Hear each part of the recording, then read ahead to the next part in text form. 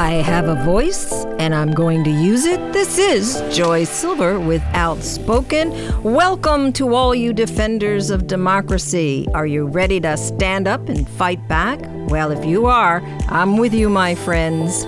Outspoken with Joy Silver is presented by Harcourt's Desert Homes. Scott Palermo and James Sanick will be here in a few minutes to share more about how they can help you with your real estate needs in the Coachella Valley. We're thrilled to have them on board. You'll find them at harcourtsdeserthomes.com. And today we're going to talk about the legal case for prosecution of the January 6th insurrectionists. And we have as our return guest Julie Bornstein, attorney, retired ED of Coachella Valley Housing, assembly member, and Julie always has great thoughts to share, and I'm so happy you're with us today, Julie. Welcome to Outspoken. Thank you, Joy. Thank you. We've been treated to just the hearings of January 6th, and whatever horror we thought was happening, it's turning out to be way worse than we expected. What's been your response to watching these hearings, and what are your thoughts on this prosecution case? Well, of course, the prosecution will not be brought by Congress. It will be brought by the Department of Justice, and they would have to, in any criminal prosecution, feel comfortable that they could make the case and have the evidence that would convict beyond a reasonable doubt. So it's a different purpose. But clearly, the congressional hearings are looking at the totality of the facts, and so whatever the congressional hearings disclose have a real impact on an ultimate criminal prosecution, and I would see it in two ways. One is that they're developing evidence that can be then shared with the Department of Justice in the legal and criminal case, and two is preparing the public for the potential of a history-making event, which would be the prosecution of a former president of the United States, something that our country has never experienced. That's an interesting thing. The preparation of the public, and I've thought that also, Julie. I kind of see it. I felt that way similarly in that this is almost an educational process for the American public to realize why we're moving into this direction. Do you think that some of the facts that have been presented so far are making a case for a criminal prosecution? I think that they are, because the various crimes have been part of the discussion, not only in the hearings themselves, but with the media coverage of the hearings, which has a lot to do then with what the public's acceptance would be of this historical event, the criminal prosecution of a president. And it wouldn't just be the president. It's beginning to look like his chief of staff, Mark Meadows, has severe exposure. Peter Navarro, who right now is under criminal liability for contempt of Congress, but continues to make public statements that exposes him to higher criminal liability, and potentially the wife of a Supreme Court justice, which would also be an extraordinary historical event. So the public has to be accepting of the legitimacy of these prosecutions, and so the comments of the media go a long way towards that public education process. Do you see so far, what would you identify as the outstanding crime that has been committed? Well, so far we're seeing crimes in a variety of ways. The obstruction of the legal process of Congress is certainly one of them.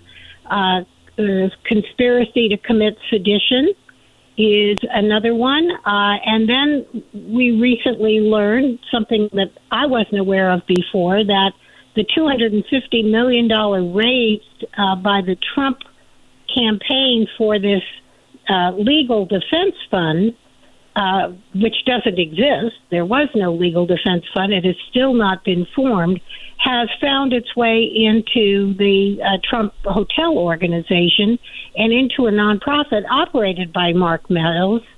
And we have no idea what that nonprofit does other than perhaps employ Mark Meadows, as well as another nonprofit institute that employs a number of Trump loyalists who used to serve on the White House staff. So they went from a government salary that they earned because Trump appointed them, and they apparently assisted him in these activities, to now working for a nonprofit that is funded by donations that Trump has solicited based on a false statement and a false scenario. So there are those activities as well. And so there's a variety of exposures of what we know so far. We're not even halfway through the hearings yet.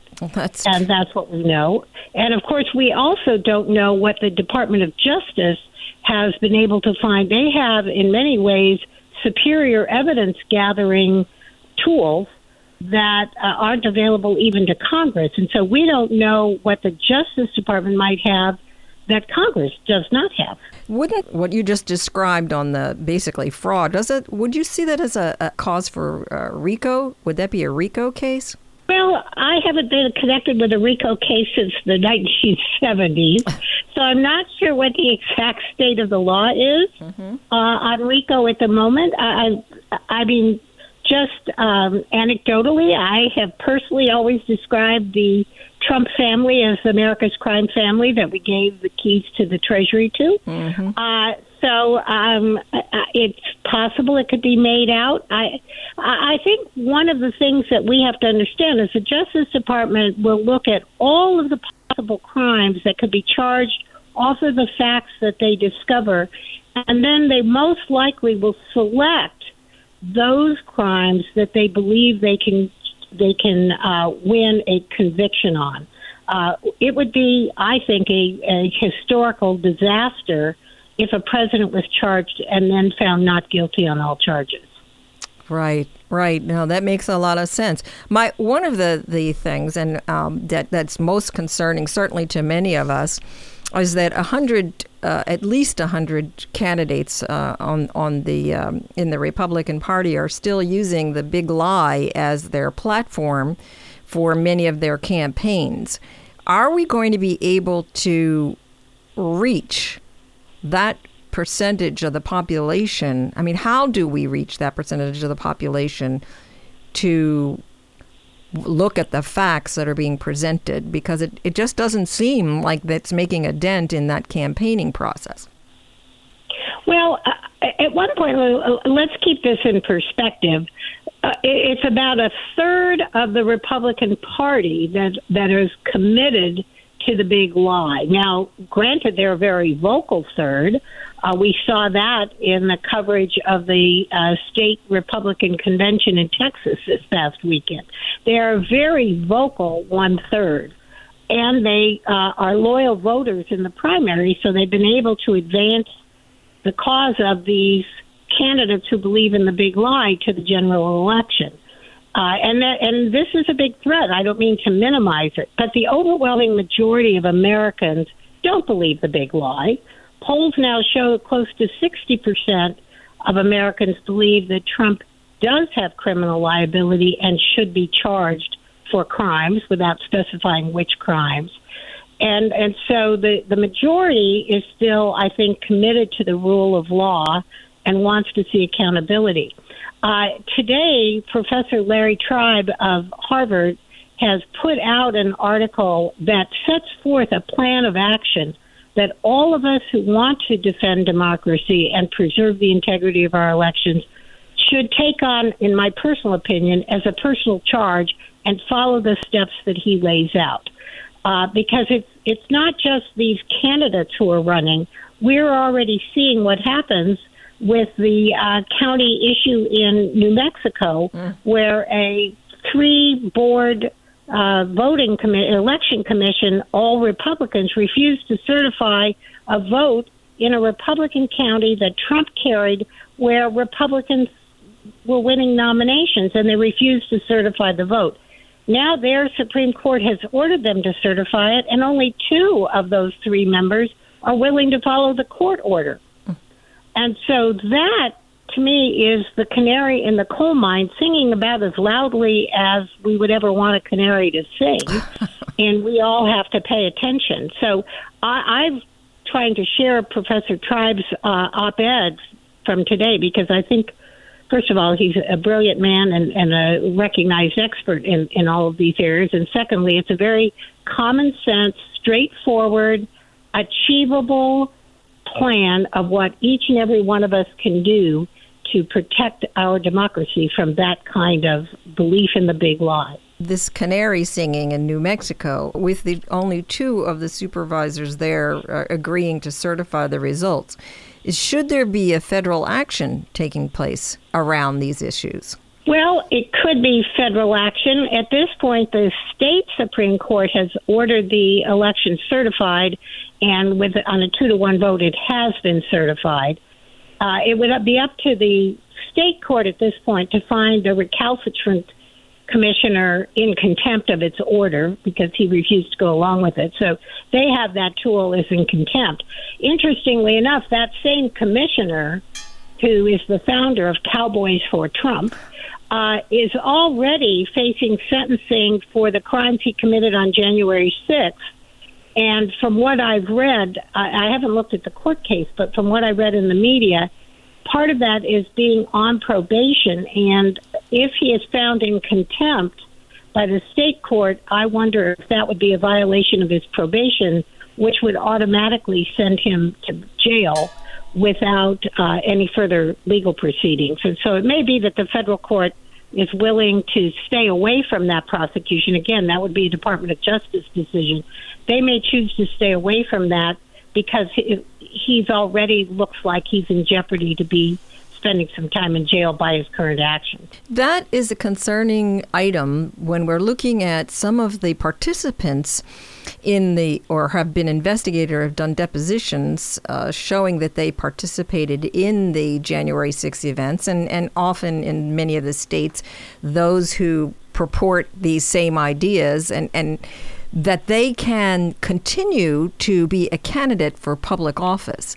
How do we allow those people who are running on these big lie ideas, and certainly some of the platform of the Texas convention, the state GOP convention, how do we stop these candidates from legally being able to run for office? It seems to me that if they're part of an insurrectionist, even their philosophy or continuing to purport the lies of what is actually happening in government, how are they able to run? I don't understand that.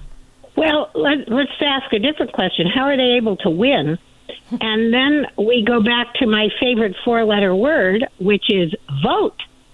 In this last primary election here in our state of California, fewer than 30% of the eligible voters voted. And so what you have is the most rabid, the people who are most convinced that they can get control if they all show up. And these people are a danger. Certainly they shouldn't be running, but they are running. But their danger is that they get elected.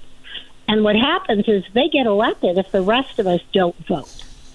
So we must turn out in record numbers and vote against those people so that rational folks dedicated to the mission of the office they seek. So if it's a Secretary of State and they're charged with running elections, we want people who are committed to running fair, nonpartisan, non-ideological elections that follow our traditional tried and true methods and want fair and secure elections.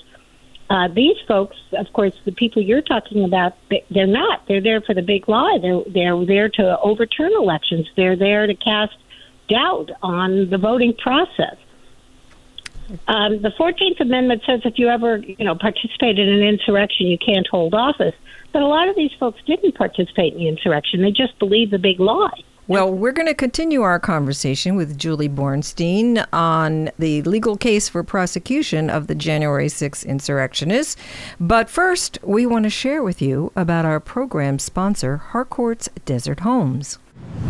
Hello, I'm Scott Palermo. And I'm James Sanak. We'd like to take a moment to share with you our unique and successful approach to working with Coachella Valley homebuyers, sellers, and real estate investors. Our goal is to build a people-first brokerage, and a significant part of that is making certain that our customers can always count on working with quality, like-minded agents. At Harcourt's Desert Homes, James, myself, and our extraordinary team of dedicated real estate professionals are privileged to work with the best clients through our commitment to personal service and attention to a client's every detail. That commitment is how we have achieved the honor of being ranked in the top 1% of realtors in the desert cities. We have been named to the best of the best realtors in the Coachella Valley by Palm Springs Life magazine. Scott mentioned the word unique a moment ago, but it's not just a marketing buzzword for Harcourt's Desert Homes.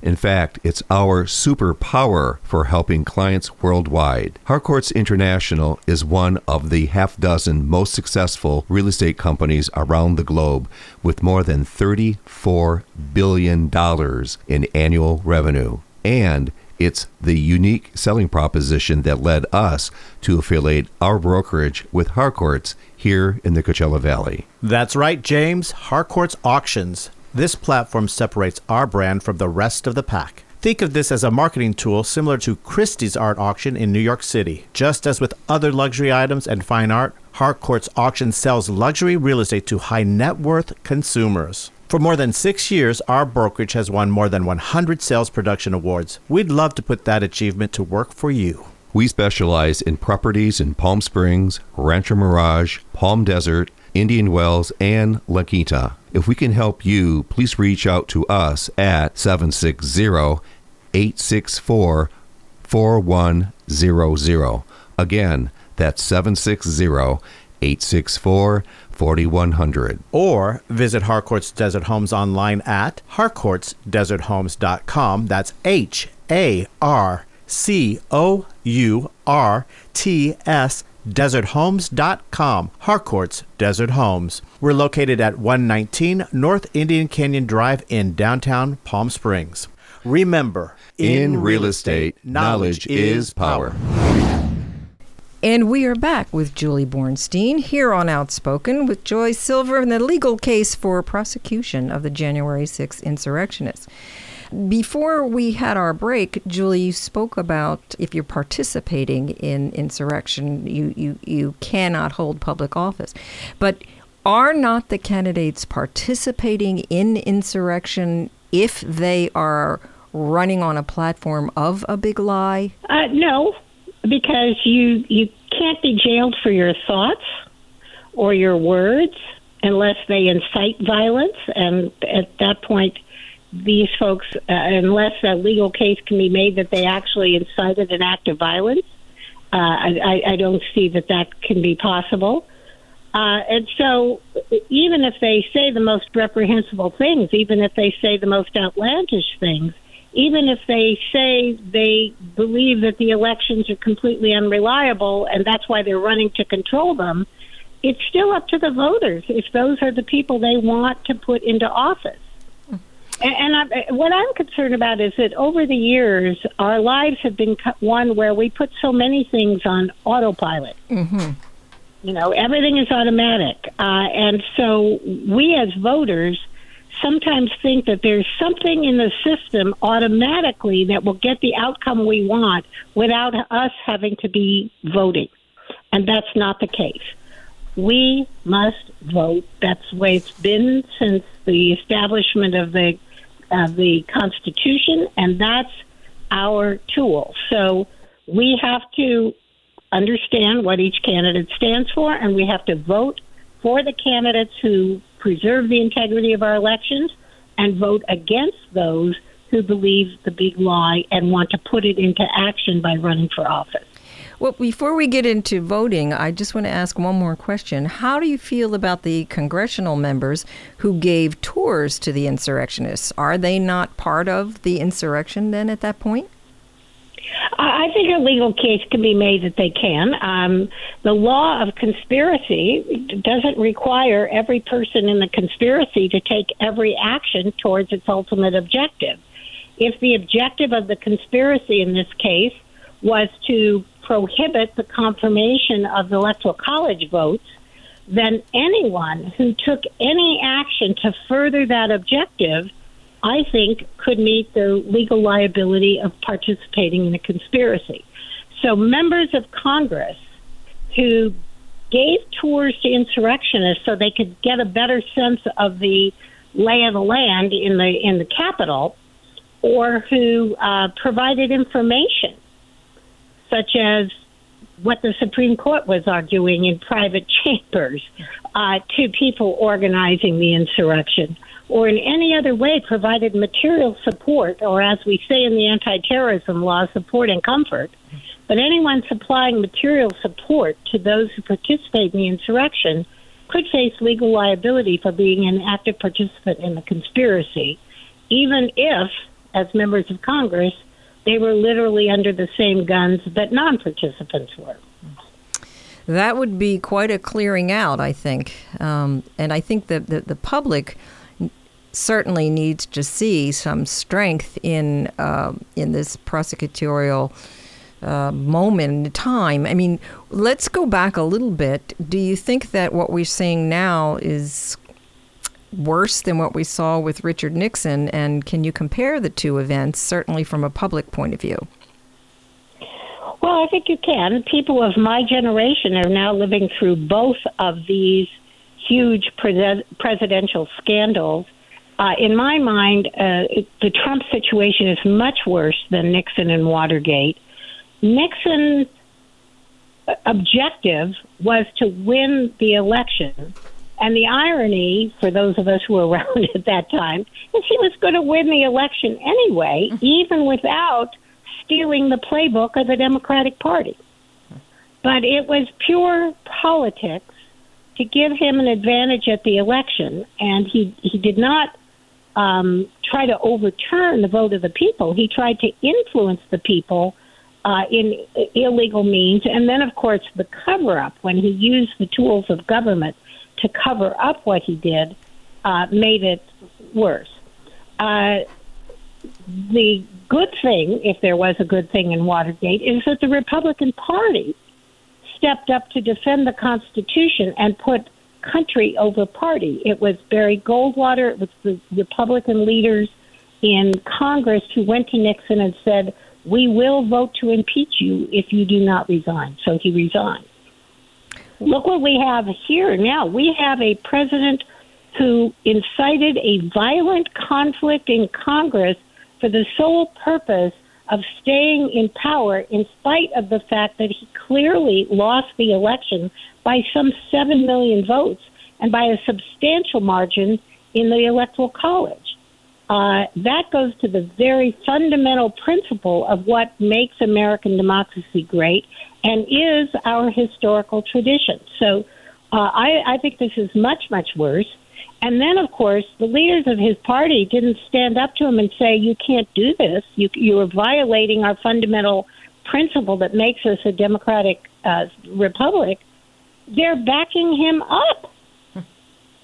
Why do you think? And so, why is that? Far worse. Why is that? Why has the Republican Party become the way, has slipped so far back into this madness? Well, because power and control is more important to them, apparently, than patriotism, number one. But secondly, if you get a 30,000-foot view, the Republicans are now very much a minority party. If you went strictly on popular vote, they can't seem to win an election. Even in 2016, Trump had fewer votes than Hillary Clinton, but the distribution of those votes gave him the Electoral College victory, and that's what elects our president. But on popularity, on pure number of votes, Trump lost, Clinton won. In 2000, Gore won, Bush lost. So there have been very few elections in the last 40 to 50 years where Republicans can carry a majority of the votes. And they know that. You would think a party like that would make an effort to reach out to new voting blocs, new demographics. But as we've seen, especially under Trump, but it's been going on for a while, they are not. Mm-hmm. They are actually relying on the same base of older, white, native-born, sort of traditionalist conservatives who are growing smaller and smaller in number. So their only hope for winning elections is to gerrymander, is to rely on the Senate, which is by state rather than by population, on the Electoral College, which is their strategy. Rather than winning the popular vote, they only need to win the Electoral College vote, and, of course, the filibuster.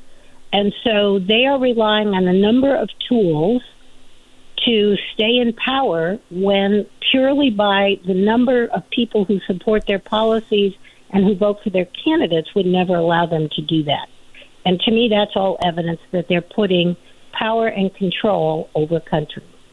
Well, what you've stated about the voting and the Electoral College, this seems to be at odds with your prescription for how we move forward. You talked about we need to vote, but at the same time, people who are voting see that their votes are not really making that difference. And you just outlined a few examples of where the votes really didn't move things forward, even though we ostensibly won certain elections like the Gore and the Clinton campaigns and elections. How do we motivate people to vote when the feeling, I'm not saying it's the reality, but when the feeling is that I'm going to vote, but it doesn't make a damn bit of difference? But it does make a difference. Obama was elected twice under the same conditions. Bill Clinton was elected twice under the same conditions. The House of Representatives has been run by Democrats under the same conditions. So, number one, your vote is a direct vote for your Congress members. So the House of Representatives can and would be the last line of defense here because it's by population. That's where the actual number of votes makes a huge difference. Mm-hmm. That's number one. Number two is what we were talking about with these insurrectionist candidates, the ones who believe in the big lie. Vote for the candidate who will defend our democracy. Forget party. But again, people like to put things on autopilot. So if they identify as a Republican, they vote Republican and don't bother to find out, is this a Republican like an Adam Kinzinger or a Liz Cheney, dedicated to country over personal gain? Or is this a candidate like a Kevin McCarthy or a Jim Jordan, who are just bomb throwers who want the attention? We do have to do our research to know who we're voting for, and then we have to vote for the candidate who will defend democracy.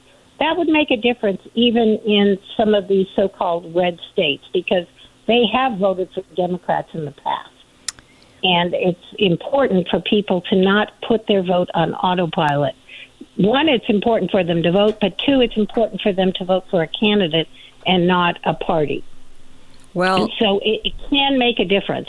And in fact, it's really the only thing that makes a difference. So I guess part of my response to your question would be another question. What's the alternative? What's the alternative? And you know how I feel about voting in Riverside County, Julie. I'm certainly a proponent of motivating people to get out there and make a difference, and certainly having voting people come out is a critical part of our democracy if they still want to see democracy in operation. And hopefully we'll see some change. I know I'll continue to work hard on that, and I know you do too. And thank you, Julie, for being our guest today, and always a great and fascinating conversation. We could go on, I'm sure, for another 3 hours, but thank you so much. This has been Outspoken with Joy Silver, and it's been presented by Harcourt's Desert Homes, specializing in properties in Palm Springs, Rancho Mirage, Palm Desert, Indian Wells, and La Quinta. Click on the link from radio111.com for more information. And remember, are you ready to stand up and fight back? Because if you are, I am with you, my friends. I am with you. Because this is what democracy looks like.